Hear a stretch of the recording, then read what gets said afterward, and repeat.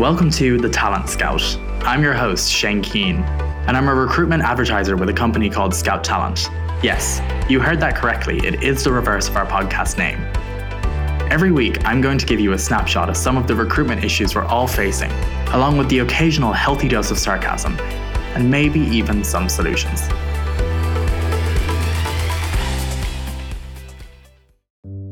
In keeping with our discussion of executive level roles and how to successfully recruit for them, we're going to take a look at the shortlisting and selection process at a more granular level. Once again, the aim of the game here is elevating yourself to the caliber of candidate that you're looking for. More than any other role, interviewing at this level is very much a two-way street, and you're being interviewed just as much as your chosen candidate is. Assuming your candidate attraction strategy is going well, you likely have some resumes and applications in front of you. It's well known that recruitment timelines get a little bit longer at an executive level. This means that you're going to want to move quickly at these early stages while you still can to avoid making the timeline even longer. Begin rating and ranking as quickly as you can.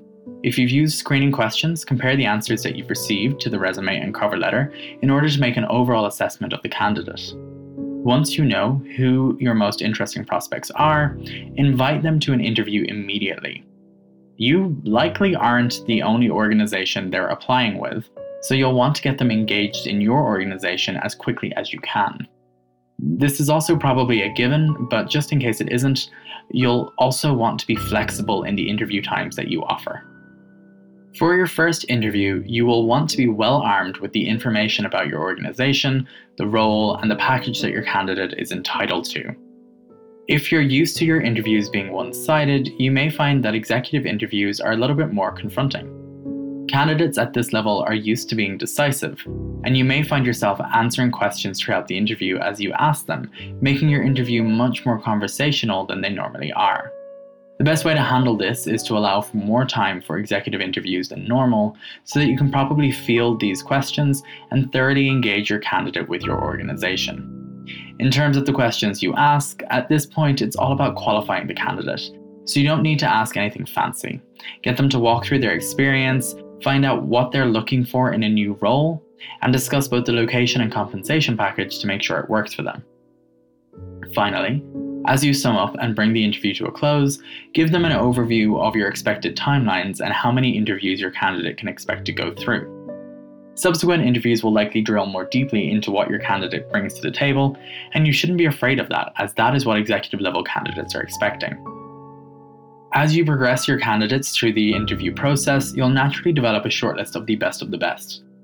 In this best case scenario, you'll come to the end of your process and have 2 or 3 people to choose from.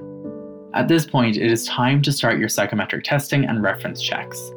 These reviews are unlikely to rule anyone out of your process, but they may make one member of your shortlist shine a little brighter than the others. Alternatively, if you only have one candidate left, your reference checks and the results of psychometric testing may give you the confidence that you need to make an offer to that candidate. Many people skip psychometric testing and reference checks during their recruitment process, but both are paramount to ensuring that you have a full picture of who your new potential hire is. This person is going to lead some aspect, or all, of your organization if you hire them, so make sure you know everything you can about this person before you proceed with them.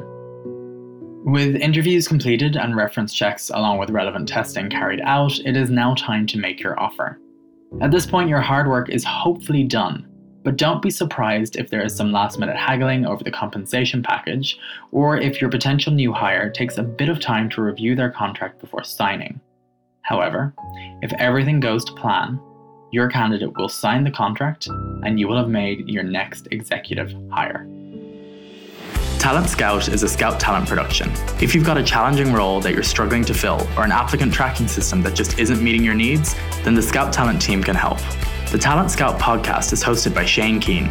Researching is by Mark Sheehan and Shane Keane. Production and editing is by Mark Sheehan. For access to all of the recruitment content produced by our recruitment specialists, including in-depth free webinars on everything from hunting that purple unicorn to best practices for interviews, go to www.scouttalent.ca, follow the resources link.